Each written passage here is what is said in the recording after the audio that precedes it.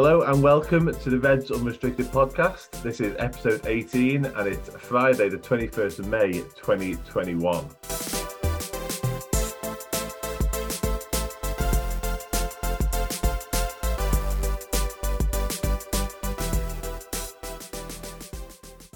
Yeah, you join us on more positive notes, which hasn't been said all season by any stretch of imagination. My name's Dan Club and I'll be your host today. As ever, I'm joined by Dave Comerford, my co-host. So we'll check in with Dave to begin with. How are we and how have you enjoyed the last week? Well, I'm relieved that you've not thrown trivia at me as retaliation. There's time yet. For last week. But yeah, I'm good. I was just saying to you, but obviously before we started recording, that I'm sort of pleasantly surprised of the position that we're in, because I sort of dismissed our top four chances after the setbacks against Leeds and Newcastle. But just goes to show you what can happen when you do put a run together, and that's what people like yourself have been saying all season, using that phrase, put a run together, and it can kind of change everything, and that's kind of what's happened.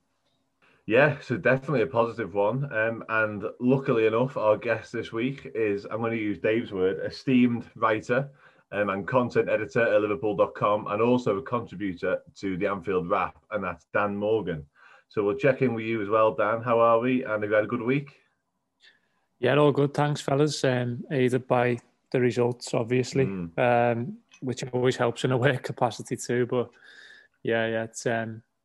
I'm sort of glad we're getting to the end of what's been a season, I think, in many ways, which will end up being forgotten in terms of Liverpool history and obviously in terms of trophy success and what we've been used to in the past couple of seasons. But it's just been one in which, will be for the archives for all of its craziness, its endurance, its at times agony.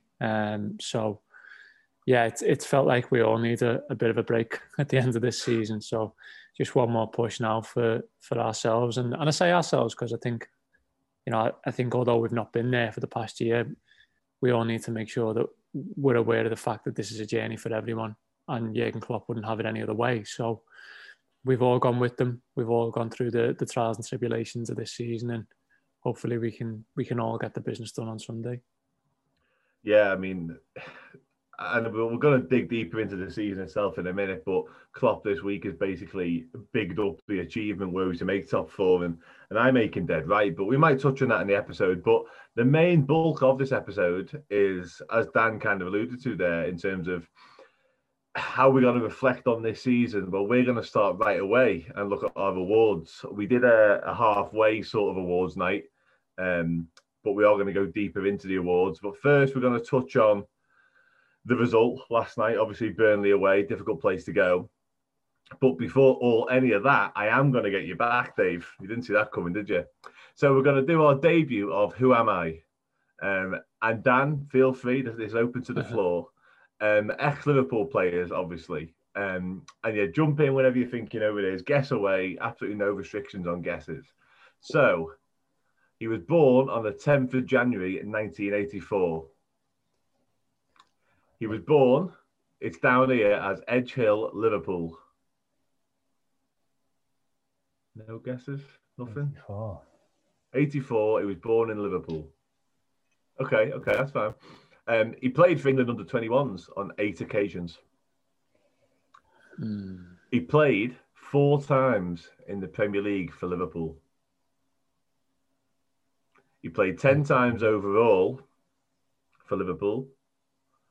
And we're getting to the bit now whereby you're probably going to start triggering. So we'll go, his other clubs include Hull City, Chester, Tranmere Rovers, Grimsby Town, Bury. He was a centre midfielder. Is it Jace? No, it can't be Jace Bailey. No, he's still going at Tranmere, isn't he? Yeah. Not Dave Raven. Not Dave Raven. No, he was a defender. Good shout though. Yeah, he was. Yeah. He's still going. John Welsh. John Welsh it is. See, the thing you forget, Dan, is I edit these episodes, so I can just edit that out because I didn't get it. I had a bit of a leg up because I'm born 86, so I just got to work backwards a little bit. It's not my generation. It's not my generation. There you go. Like John Welsh, very good. Right, well done anyway. Dan, not you, Dave. Yeah, we'll move on now. So 3-word match review. We'll come back to you, Dan, considering you got it right. 3-word match review on Burnley last night, please. I would say slightly facetiously, never in doubt. And I would say that because I think it's the first time in a long time that I've been relaxed around a Liverpool game. Prior to and also while watching it, I understand I'm not speaking for anyone else there. You know, people could rightly have been a bag of nerves last night and understandably with the context, but there was just something about them last night that never gave you an air that it was going to need another rescue act. Never, even when some of the chances were spared first half that were really good chances, there was just an element of control about Liverpool, which I think is playing into something bigger in terms of where we're seeing the league at this current point. And I know I spoke at the top of the show about it, this being a condensed season, this being a chaotic season. I think we're seeing, especially since around Liverpool going to Old Trafford, the fatigue wearing on other teams. And I think you can use United as a good example because they've absolutely got nothing against Fulham in the second half, for example, this week. They can't offer a thing. And if I was them, I'd be really worried about that Europa League final. Okay, adrenaline can maybe get you over 90 minutes, but I think what we're seeing in general, the point I'm trying to generally make is that this is a tired league now. And I think it's playing into a lot of Liverpool's strengths. I think Liverpool's control over games in the last 3 or 4 in particular has been impressive. I think certain players, Thiago, I think is a really key example of someone who's coming to the fore there. And I think all of that played out last night, and Burnley will Burnley their way through a 90 minutes. And in many ways, there's times and there's circumstances which can really help them do that and can really work for them. But I felt that yesterday you watched another opposition come up against Liverpool and not really have any answer to Liverpool's superiority on the ball, Liverpool's ability to control the game, and ultimately their ability to carve open. And, you know, I would slightly go out on a limb and say that kind of game state will probably play out again on Sunday. It's just about Liverpool being concentrated, taking a couple of chances a bit earlier, you'd say. But in general, yeah, it was one of the first games in a long time where I've not sort of had to worry about Liverpool's ability to get over the line. That's massively interesting. I was on the other end of the spectrum, to be honest. I was nervous about it, and even when the game played out, you touched on the missed chances. I could just see it all happening all over again, the same old Groundhog Day sort of game we've seen. So it's an interesting take from you. I'll get your opinion on it, Dave. Were you as cool, calm and collected as Dan in terms of thinking it was always in the bag? Or were you a bit more on my end and as in being nervous? And also, obviously, your 3-word review from it. Well, I'm naturally very nervous around our games, to be honest. But I honestly was yesterday during the second half, like beyond kind of the surface anxiety of it. I was feeling very, very confident, I'd say. Like I said, I put out a tweet after the match saying like there wasn't really any major scares. Like I think there was the shot cleared off the line, but other than that, we pretty much didn't offer them anything in the second half. Haven't got that second goal early on. So yeah, I agree with what's been said there. In terms of my review, I've gone with an unexpected bonus because, you know, we said last week it was all about that. This Burnley game was all about grinding out a victory, and you've used the phrase already. Tough place to go for Burnley, and that's the perception that we have of them, and that's their reputation. So it seemed like it was one of those days where you just got to grind out the win and worry about the goal difference issues that arose from the Chelsea results against Leicester. Worry about them on Sunday. Just focus on the win here. But yeah, and I say bonus because 3-0 is obviously really kind of settles the goal difference question. Although, you know, Tottenham are Tottenham, so you never know, I suppose. But yeah, it was better than just job done, and I thought it was going to be a job done kind of night. So very, very satisfied. Yeah, I'd agree with that. I really struggled with a 3-word review, to be honest with you, for all the reasons you've both kind of mentioned, because I was in between being petrified that the worst was going to happen. Like, I think Chris Wood had a chance, didn't he, as well, when he kind of got in behind Reece Williams and stuff like that.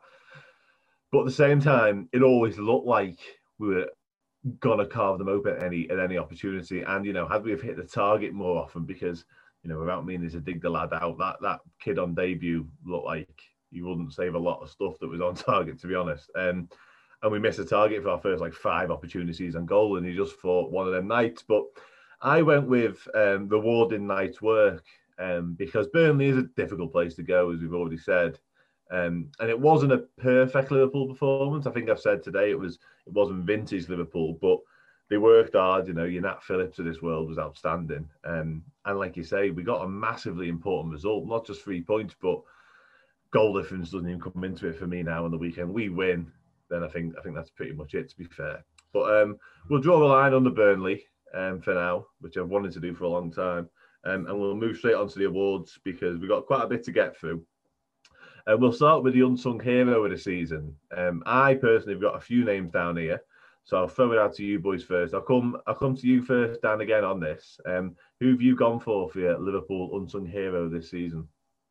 I think a lot of people with this would automatically look at someone like Nat Phillips, but in many ways, I had to think about it today, and in many ways, I think now referring to Nat Phillips as unsung in some ways does him a disjustice. He's very much sung and deserves to be sung for his last sort of 3 months at Liverpool, and he's not somebody who should be going under the radar. He's someone who's really massively stepped up, pushed his chest out. I was really impressed with his interview last night, post-match, where he's just like, that's done, next one. You know, the concept of a rather clear one off the line and put one in. He's massively driven towards getting Liverpool to the best possible place they can be this season. So I've gone with Andy Robertson, to be honest.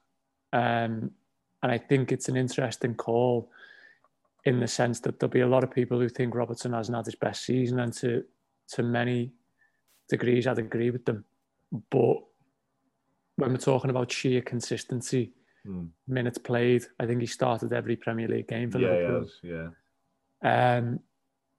And the thing that you always get with Robertson as a character, as a footballer, he never shirks, he never goes missing.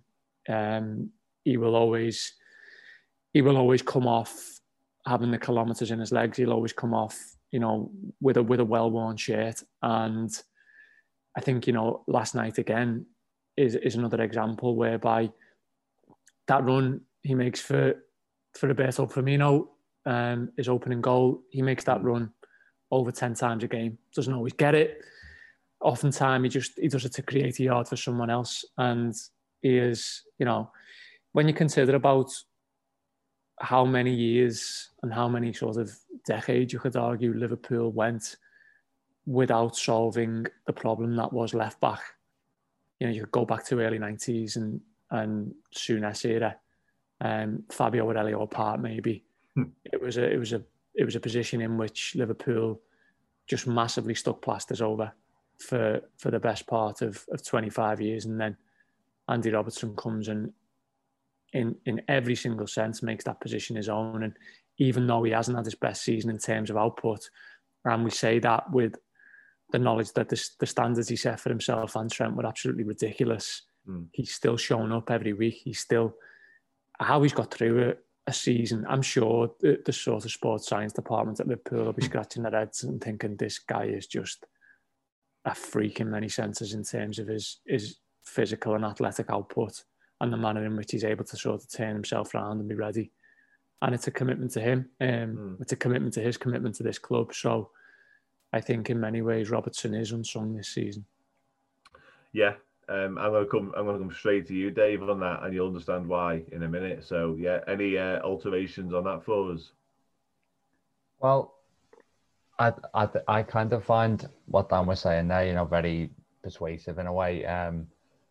I think the scare that Robertson had fitness-wise came, I think it was before that Leicester game after international duty. When I think he had some kind of muscle issue, but he managed to come through it. And obviously he's, despite the fact Liverpool brought in a deputy option for him, he's been ever present. He's been considered too valuable. So I think he has made sort of a compelling case there. You said before, Dan, though, that like there was loads of options for this. I actually, despite being the one who thought of the category, I actually struggled a little bit with it, because I think as a fan base, we are quite good at appreciating players who make an important but kind of understated contribution to the team. So then maybe you think about whether the players have been appreciated like outside the club or something like that. I've actually gone quite boldly, I'd say, with Ozan Kabak for this. So he's only made 13 appearances for us, and he might actually have made his last at this point. We'll see about that. But I think coming in at the end of the January transfer window and making what was in a number of ways a huge step up, in terms of the quality he was surrounded by and the scrutiny as well.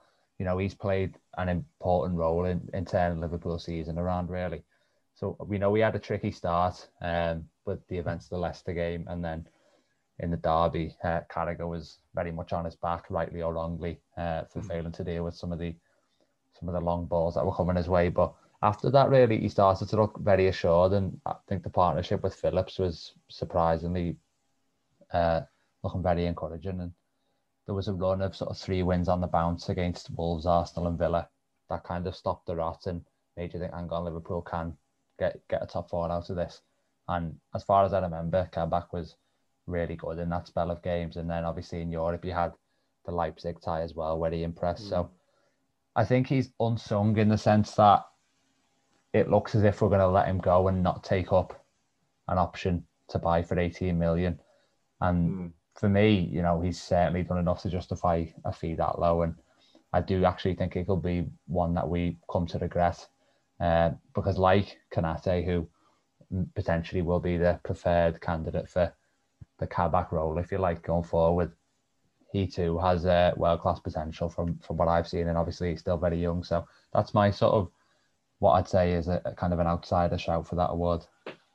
Yeah, I think a few weeks ago we'd have probably not classed him as unsung, because like you rightly say, he was playing really well and he was playing a big part, but in the past few days it does look like he's kind of just going to disappear into the ether a little bit, and for that reason he probably does come into that category. So it's a very, very good shout. The names I was kind of battling with were the likes of Wijnaldum, probably more controversial than any other, but for all the reasons you said about Robertson, in a way, like his consistency this year in a year that's been absolutely plagued by injury and unavailability, he has been available. Like, he's been on the bench a couple of times, but that's just Klopp's decision as opposed to, Wijnaldum not being fit. So he was one. I had Nat Phillips for all the reasons in terms of where he's come from. Like at the start of the season, we never would have expected it, but like Dan said, he's very much sung now. Like, you can't go on Twitter without seeing the Bolton Berezi, etc., etc. Rightly so, by the way. And the other one was probably Alisson. Again, he scored a goal in the weekend, so to call him unsung is outrageous. But that's only really been over the past few days. I think prior to that, he obviously had a difficult time a bit earlier in the season. But generally, his levels have been pretty good, and he's kept us in some games. But having said all of that, it's Andy Robertson for me. I think there's nobody more fitting for that category this season. And probably because his levels haven't been as good as they normally are. Like, if we're talking about him last year, he isn't unsung because we're all raving about him. He's been outstanding. But his actual performances have dipped in terms of assists and chances created, etc. But like Dan said, his effort has definitely not dipped. So he is a no-brainer for that category for me. I'd also just give a notable mention to Curtis Jones as well. Yeah. I think his development this season shouldn't go unnoticed.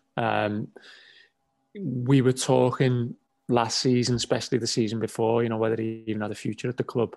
And I remember, although he scored the winner against Everton in the FA Cup, I thought tactically when he did make an appearance last season, he was very questionable at times, especially before lockdown came in. And, you know, his development has been in many ways stratospheric. I think that, you know, you have to really consider as well the season and the Liverpool team he's come into.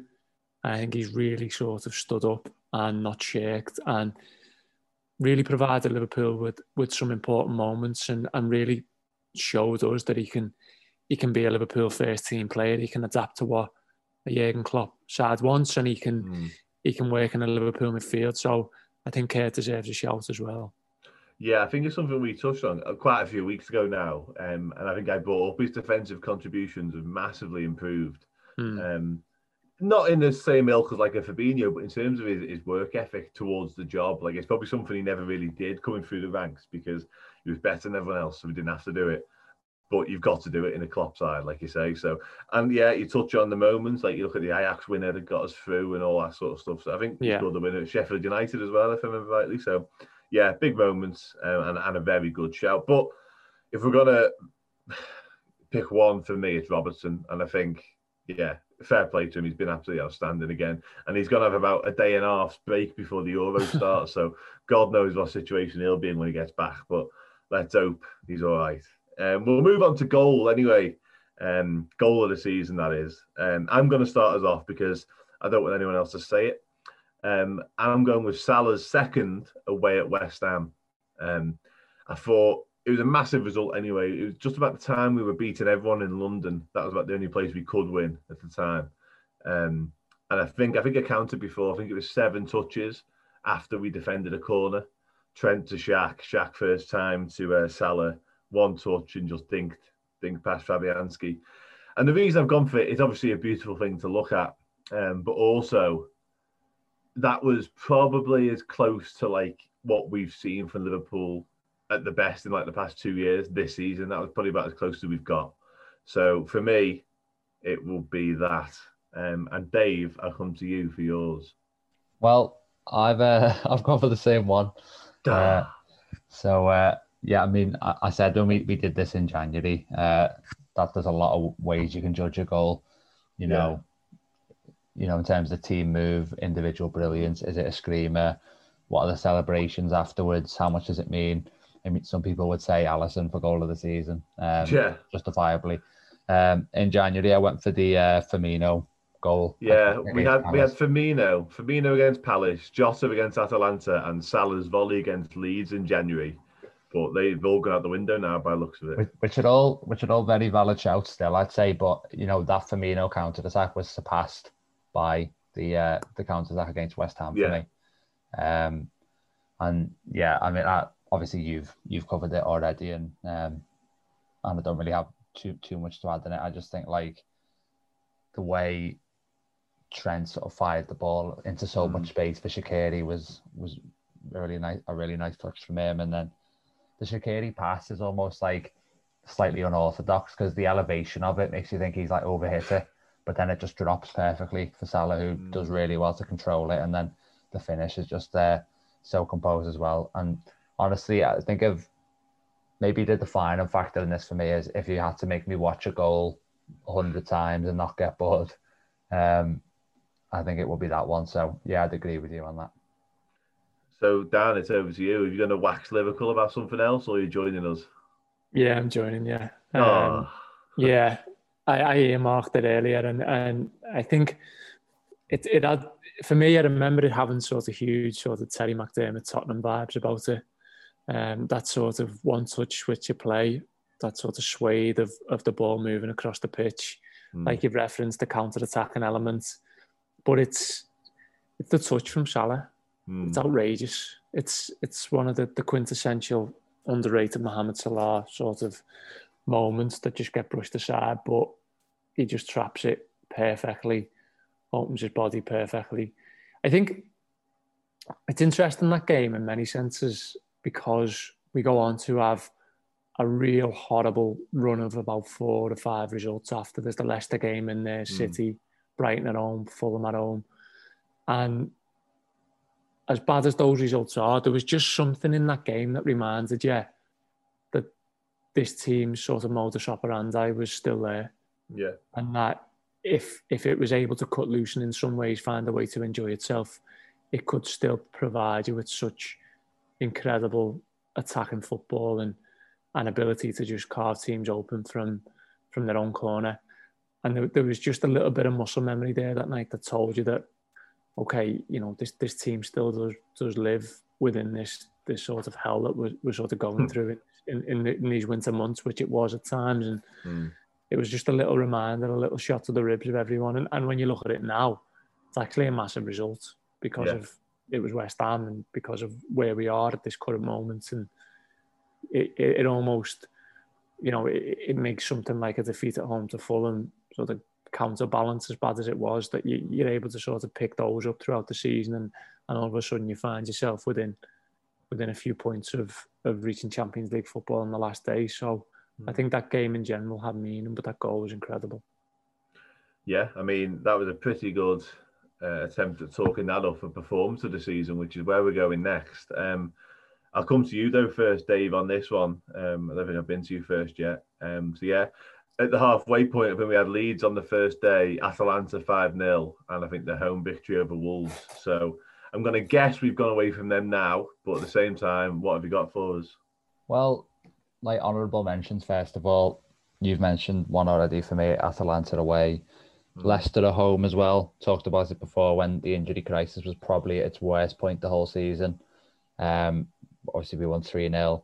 7-0 against Palace can't be discounted. Arsenal away as well. We made them look like a League One side in that game. And Old Trafford, the very recent contender as well. Our response to going behind in that game was the best it's been, I think, all season in terms of that kind of reaction. And for long periods of the game, we had them on the ropes. But I said when we did the January awards, which was straight after Tottenham, that I was almost tempted to say the Tottenham game, but I didn't want to because of recency bias. But now that time's passed, I think I am actually going to go with that one. Because, you know, thinking back to it, like we took our time getting the goal. It was kind of what's become quite almost a blueprint for the remainder of the season, really. Didn't score until first half stoppage time after wasting some chances, but then put it to bed in the second half after goals from Trent, who obviously produced a masterclass, and there was a goal from Mane as well. And it came at the end of a pretty woeful month, from what I remember. And I think one of the 3-word reviews after that game was Liverpool, because we reminded everyone what we were capable of, and it felt like a huge performance, like dig out, really. And yeah, it wasn't the catalyst that we hoped it would be in terms of our form, sort of overall. Away from home, we've only actually lost one away game since then, so maybe there's something in that. But I think the very most impressive thing about it, and I know it was against the Mourinho side, but it was how well we restricted Tottenham. You know, they ended up, I checked this before, their XG at the end of that game was 0.13, and at the time that was the third lowest any team had posted in any game all season. And obviously the goal that they scored, I'm sure, came out of absolutely nothing. So I'm not like absolutely adamant about this kind of nomination, if you like. But I think, you know, that was probably the best. And it's one of those games really that kind of typifies the reality that even though Liverpool aren't second in the table, that they and Man City are still a class above the sort of teams in that gaggle, really. And they just do have like way too much for them when they're at their best. Yeah, I think that final point's a really interesting one, and something Dan touched upon in terms of muscle memory. And I think we have seen that from Liverpool at times. And it does just remind you that everything might just be all right in the end. Hopefully, anyway. But Dan, I will come straight to you on your performance of the season then. Yeah, I mean, I said earlier that I think this season eventually, once it's all told and said and done, we'll play a few tricks of the mind on us when we look back at it in time. And I think there's ways in which it already is. So I think there's some performances earlier on in the season which almost feel like a lifetime ago and feel like a sort of a grouped part of Liverpool's past, and when you were constantly winning trophies and life was just, you know, effervescent supporting this club. And I put performances like Chelsea away in there, which at the time felt very routine. You look back at it now, it feels massive. For all of its darkness and how it will be remembered as a dark day in Liverpool's history, they play some incredible stuff at Everton away, which shouldn't be forgotten. And if you ever watch that game back, they absolutely play Everton off the park, even when Van Dijk goes off. But I'm going to go with Arsenal at home around the same time in the league.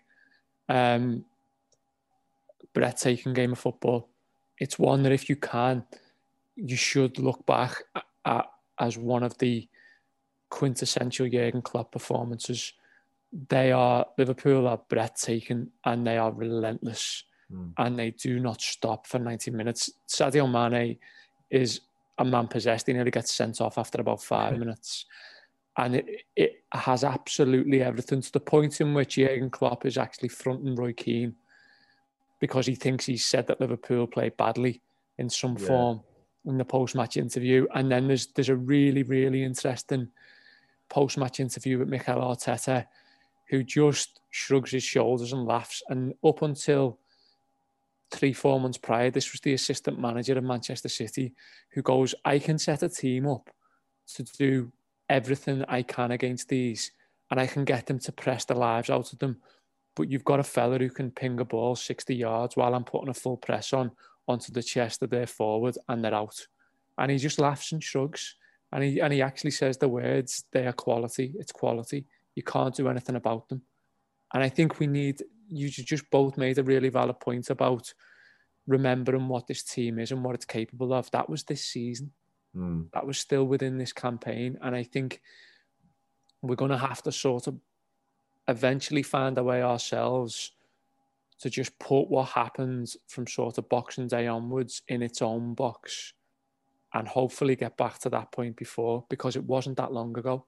And honest to God, the one thing I'm going to do, well, one of the things I'm going to do in terms of my own reflection of this season at some point is try and find that 90 minutes and watch it back, because it's an exhilarating Liverpool performance. It's one that'll go down as a forgotten one. But honestly, we should all watch it and remember what this team are capable of and the hunger that they've still got. It's very, very difficult to argue with any of that. It's a game I hadn't forgotten about necessarily, but as soon as you brought up the Arteta interview afterwards, it just kind of triggered in my mind, and I remember all of that now. And this season has been such a blur in many ways, and I think it's one at times every Liverpool fan has probably wanted to go away and wanted to forget all about. Like, you know, it felt like every week we were calling for it to be null and void at some point. So it's been brutal, and in many ways, I think, you know, I'm quite looking forward to Sunday. If obviously, hopefully Liverpool win, but more to the fact it's going to be over and we can hopefully put it to the back of our minds and start again next season. We are going to need a casting vote on this one, though, because with absolutely no worry about recency bias, I have gone with the Old Trafford victory, because I don't think it was a vintage Liverpool performance again. I think, you know, we had errors in it, certainly defensively, which is to be expected with Williams and Phillips. But it's at Old Trafford. I know it's empty. None of us were there. That's terrible. But Jurgen Klopp's record at Old Trafford was pretty bog standard before it, if we're honest. Considering the form we've gone there in previously, and they've been pretty wretched, to not win previously has been a bit of a kick in the teeth every time. So to go there and win was great. But also, it's looking like it could be crucial. So the magnitude of it, and also, like Dave very briefly touched upon, the fact we actually went behind. And, you know, the struggle this Liverpool team have had this season, if you can go behind at Old Trafford against, you know, a decent side with Nat Phillips and Reece Williams playing centre-half, you think, God, we're in trouble. But we weren't. We absolutely battered them from then on in, really. I know they got one back, but I thought that was a brilliant performance, considering everything that's gone on. And like I say, it could be one of the defining moments that sees us getting the top four. So in terms of importance, I'd put it right up there. But we are going to need someone to decide, and it's not me this time. I'll come to you, Dave, because I can't come to Dan because he gave such a good argument for the Arsenal game. There's no winning there. So, Dave, I want you to decide. Very difficult. You know, it was a very compelling argument that Dan made, and I almost wanted to see to him after he made it because it was so well executed. But do you know what? I'll go for Old Trafford. I have my reservations about it because there was no fans there. But at the same time, I think given the drought that we'd had and the way we exposed the gulf in class between the two teams, I think if I have to choose between one of the two, I'd say that one. But there's no doubt that Arsenal game, Liverpool literally gave Arsenal a goal, handed them a goal because they thought it was too easy.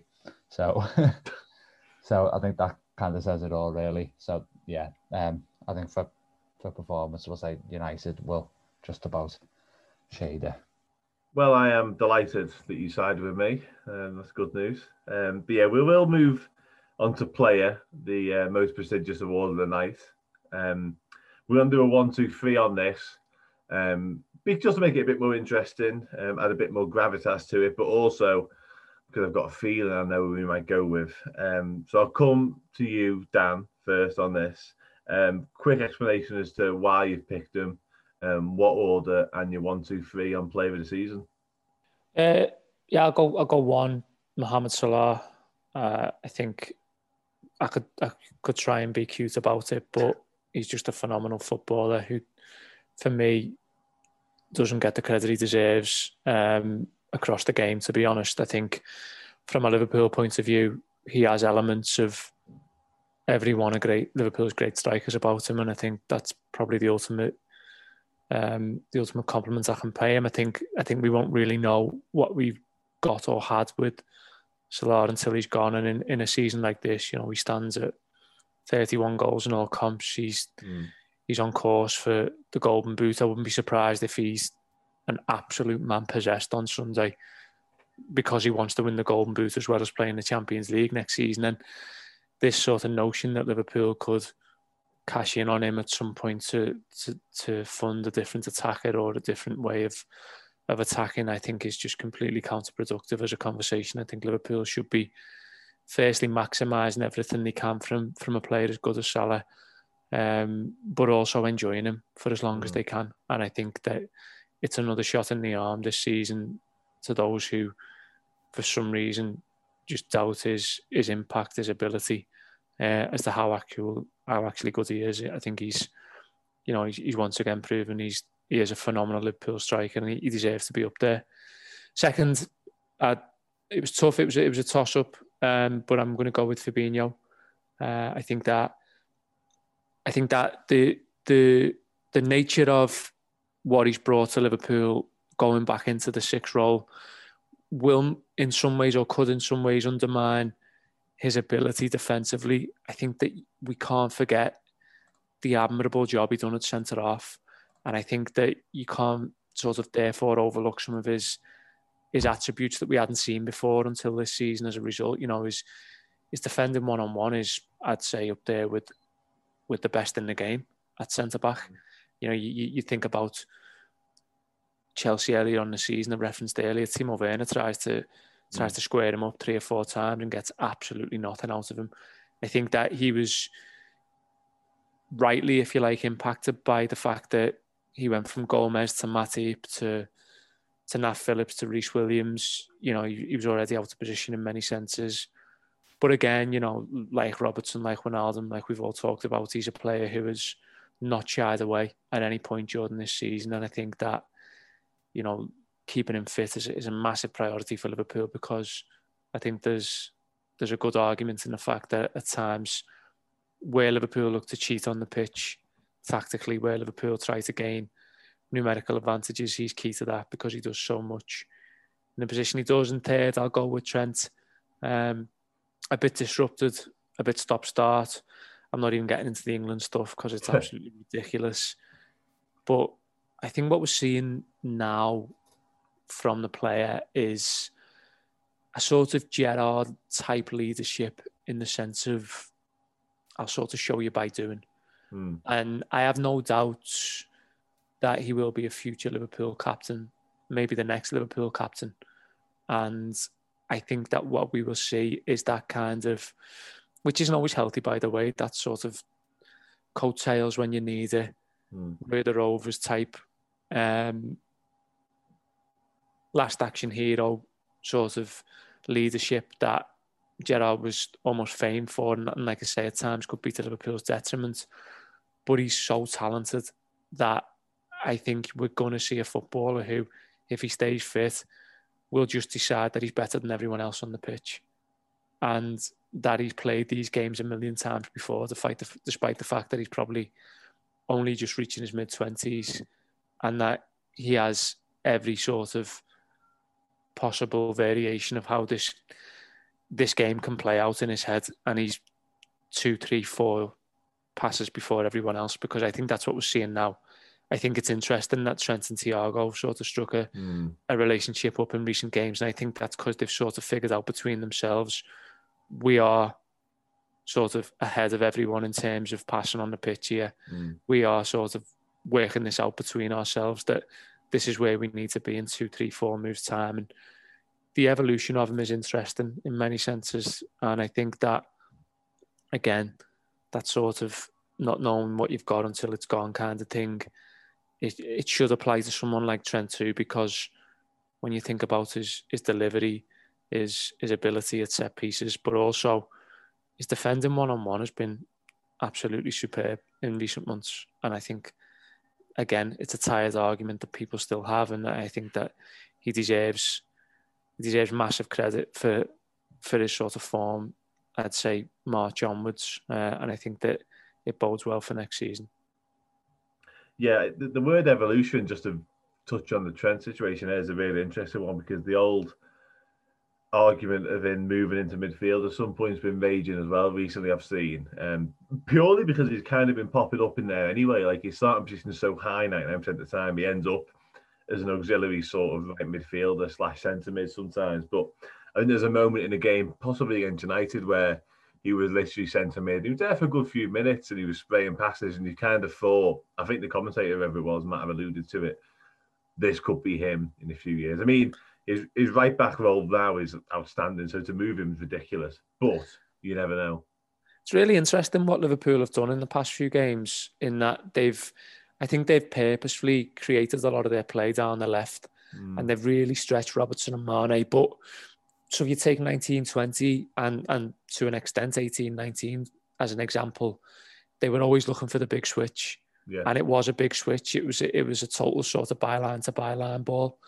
Now what you're seeing is when they're stretching the left, Salah and Trent are really central the other side.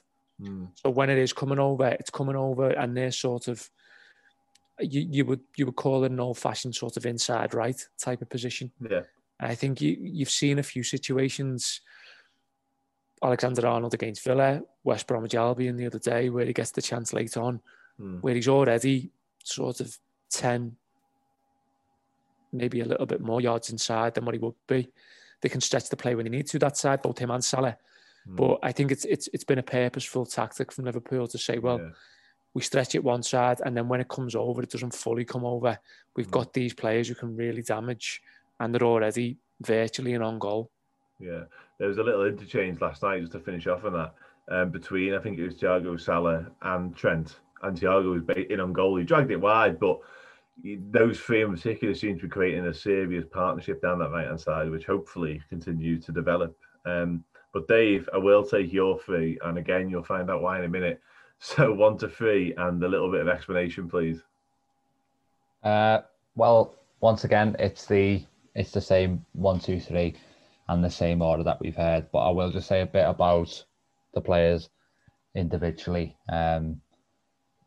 Starting with Salah, like, I think the thing is, you could argue that this season he's actually had a better season than the previous 2 years, the seasons where Liverpool won the Champions League and the Premier League, because obviously the goal tally kind of says that, but also the fact that, everything's almost come crashing down around him. And Mane, another world-class winger, his form's obviously gone off something of a cliff for a portion of the season. So for him to maintain his level is, probably an underrated achievement, really, in a kind of a wider sense. And I also think that, I remember earlier in the season when Klopp described Wijnaldum as the most consistent player of the of the season so far. I think that was probably unfair on Salah then, and were he to say the same now, it would be as well, because, you know, there has kind of not really been any sort of dry patch really. And I think if he goes on to win the Golden Boot on Sunday, which I think he will, although I can imagine, you know, we know what Harry Kane's like. He might end up having about 15 shots on his own in that Leicester game, but I think he will. And if he does, then I'd have him on that 6-man Player of the Year shortlist for sure. And, you know, the superlatives are just running out, aren't they? Just to touch on the other two, Fabinho, I think we have a, don't know if this is just this in the calendar year or whether it's over the whole season. I think we've got a 100% record with Fabinho playing in midfield, and as Dan alluded to, like, he's got, you know, his performances at centre back as well were excellent for the most part. So I think he's a clear second. And then there is a bit more debate around third place because Trent wasn't as good for sort of the first half of this season as he was the previous two, and obviously that is a massive standard to maintain. But let's not pretend that there wasn't something of a drop off there. But certainly in the second half of the season, as we were saying last week, Trent's probably been the best player, and I found what Dan was saying there really interesting about the sort of Gerrard comparisons. And you think about how young he is. The reality is that he's going to have to play in some teams that are nowhere near as good as this one, this kind of the team from this era. And he's looking increasingly like a player who is going to be able to drag those teams up a level himself. And obviously that's an area where Gerrard excelled. And just to throw another name in, like Diogo Jota, spent obviously a very long time out with injury. And, you know, had a few games recently where he wasn't quite up to it. But I do think that had he stayed fit the whole season, we'd have been looking at someone scoring over 20 goals for sure. And he would have been probably a shoe-in for the top three. But because he didn't, and it's kind of a small sample size, I think Trent probably deserves that spot. But what have you gone with, Dan? Yeah, well, I could have said the same as you've just said about Jota, about Thiago. I think we're probably having a different conversation potentially with them two playing a full season. But as it is, we might have to show our workings out on this one because I've got exactly the same top three as you two, which just shows you that we're all amazing at what we do. No, but genuinely, I can't really add a lot. I think I was really made up. You both touched on Fabinho at centre half because he was really good there. Let's not beat around the bush. He was properly decent there. And to ask him to do that when he's probably the best in the world at what he does normally was a big ask. But he did it, and he did it really well. So he's in based on performances, but the fact he didn't shy away from that role. And I think he publicly said he'd never done it before. I think he played right back at Monaco, but he'd never done centre half before, and he didn't particularly like it. But he did it, and he did it really well. So that's testament to him. And the other two, Salah speaks for himself numbers-wise, and Trent, just outstanding football, like showing it more. And I think the early season, you could put it down to, I think he had COVID, didn't he, and his calf injury. We weren't firing necessarily. Robertson was probably better for the first half, so difficult start for him, but he's more than made up for that since. So yeah, clean sweep on the top three. I didn't expect that, but that's good news. Which takes us nicely onto our final little segment, which will be looking ahead to Roy Hodgson's last game of football management, which is the byline for this whole situation. He could come back and deny us Champions League football, not for the first time in his career. So yeah, I'll come back to you, Dave, straight away. Predicted lineup for it, a little bit into the game, and actual score prediction, please. Well, here's my worry.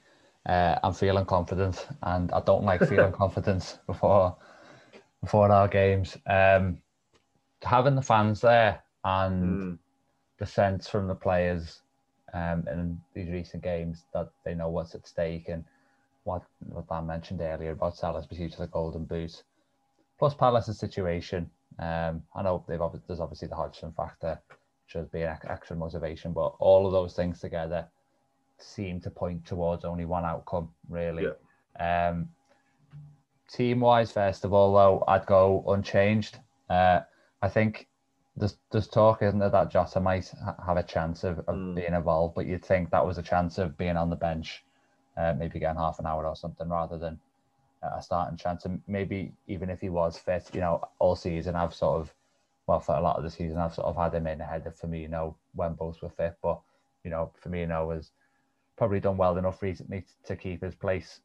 One thing we haven't touched on really at all, and could have maybe devoted the whole podcast to in itself, is the possibility that Wijnaldum's about to play his last game in a Liverpool shirt. And I think obviously you had Lovren and Lallana. They both left last summer, didn't they? They were probably kind of squad players, but this is like the first really major departure of the kind of era and the team, this kind of iconic team, really. So we'll see what kind of reception. Obviously, it's going to be a great reception, but we'll see whether it's got kind of that goodbye feel to it, especially if there's like a kind of lap of honour after the game. Moving on to my prediction, I've gone for a 3-0 win. It's not going to be easy, and you'd want to avoid complacency. I think the fact that Eze's out for Palace is a big blow to them. It was actually quite sad to see that injury though. But in terms of the players that they do have, obviously Zaha fancy it, and you got Benteke as well, who's in probably the best form he's been in since he left Liverpool. You'd argue, but I do think Nat Phillips is someone who will kind of relish that kind of battle with him and hopefully prevail in it. So yeah, I've gone for a 3-0 win, but equally, like, there is this kind of, you could argue it's already been done the hard way, but if they wanted to really Liverpool it, maybe it ends as a draw, and then Leicester end up drawing against Spurs as well, just for maximum stress. But no, all jokes aside, I do think, I've been saying for a few weeks, if we can get the wins in the other games, this should be the one that we're going into and shouldn't have too many issues. But let's see. It certainly looks that way. I didn't need that little nightmare scenario played out in my head towards the end there, I'll be honest. But yeah, Dan, I'll come to you. I suppose the question marks team-wise are probably the likes of Oxlade-Chamberlain. Obviously scored last night. Is he worth a shoe-in? Curtis Jones is another one. And if you want to touch on the Wijnaldum situation, feel free. But team news and predicted team and predicted scoreline from you. I think the team in general picks itself that if everyone's okay from last night and they can get the recovery in from now until then I think it picks itself. I think it's massive having not just Oxlade-Chamberlain but Milner back on the bench. Yeah. I think I spoke at the top of the show about an element of control, and we've seen that from Liverpool in recent games. They're going to need that again.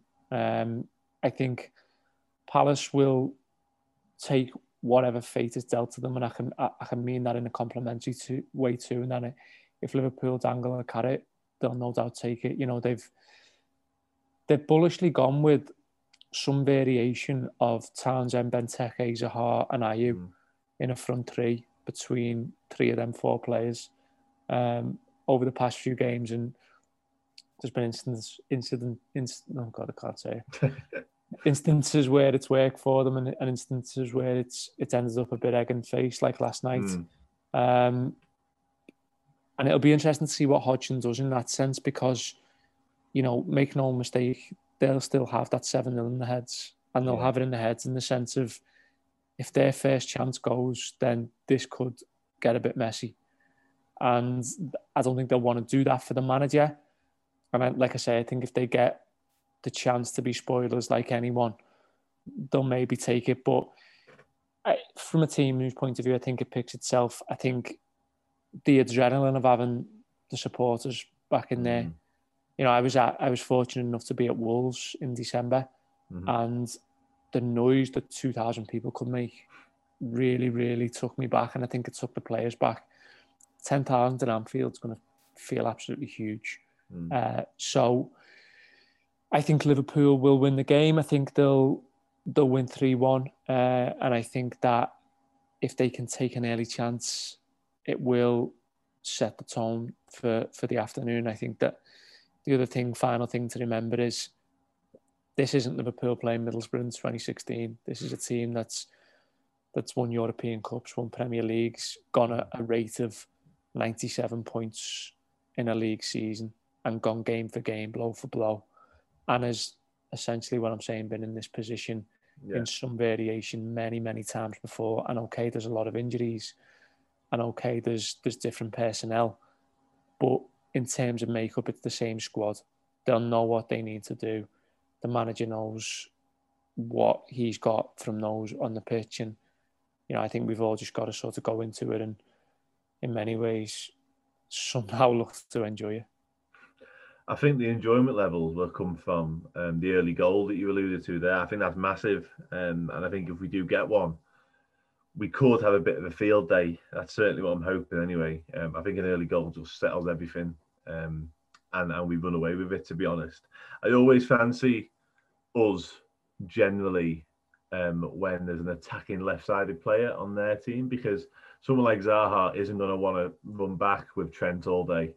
And I think that could create a problem for Palace. If they go sort of with what you expect, Zaha on the left, I think Trent could be, as he so often is recently, especially, could be the key.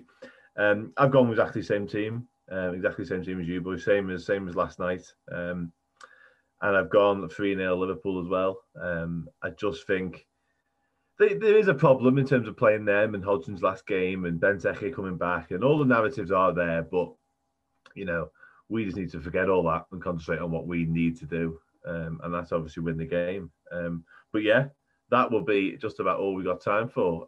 But I will give the obligatory chance to you, Dan, to plug anything Twitter-wise, work-wise, whatever it may be. And I obviously want to say thanks for coming on. It's been properly brilliant. It really has. But yeah, anything you want to plug, go ahead.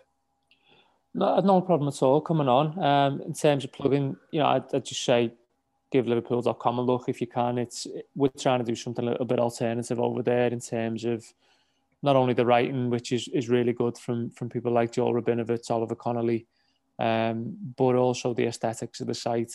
There's some, there's a bit of fun on there like we've had tonight in terms of awards and teams of the season and stuff, but also a little bit in depth in terms of stats, analysis, whatever you want. So yeah, if you haven't checked it out already, give it a look. And obviously, again, if you probably be aware of the Anfield Wrap, but I'm always over there too and write a column for them. So that's where you find me usually.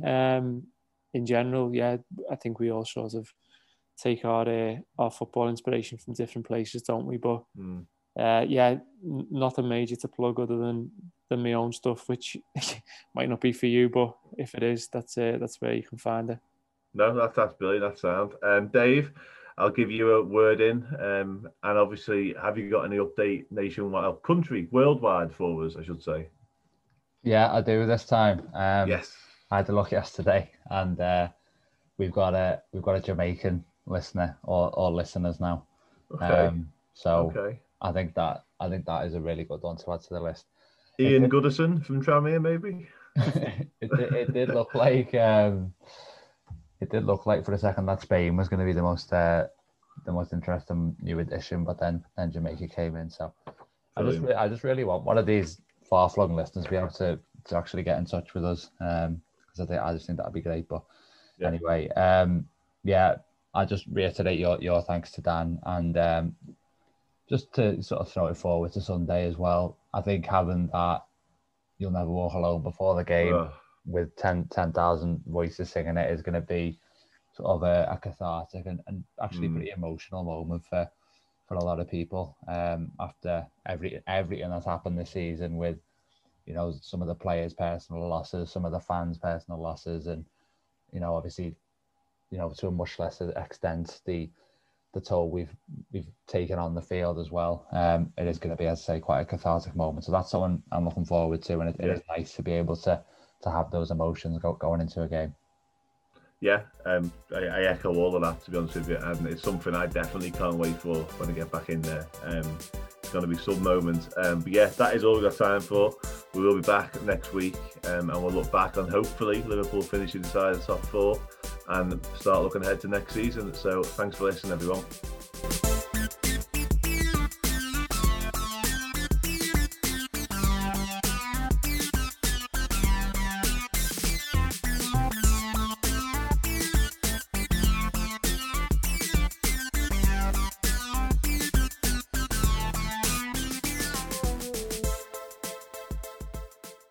This podcast is part of the Big Heads Media Podcast Network.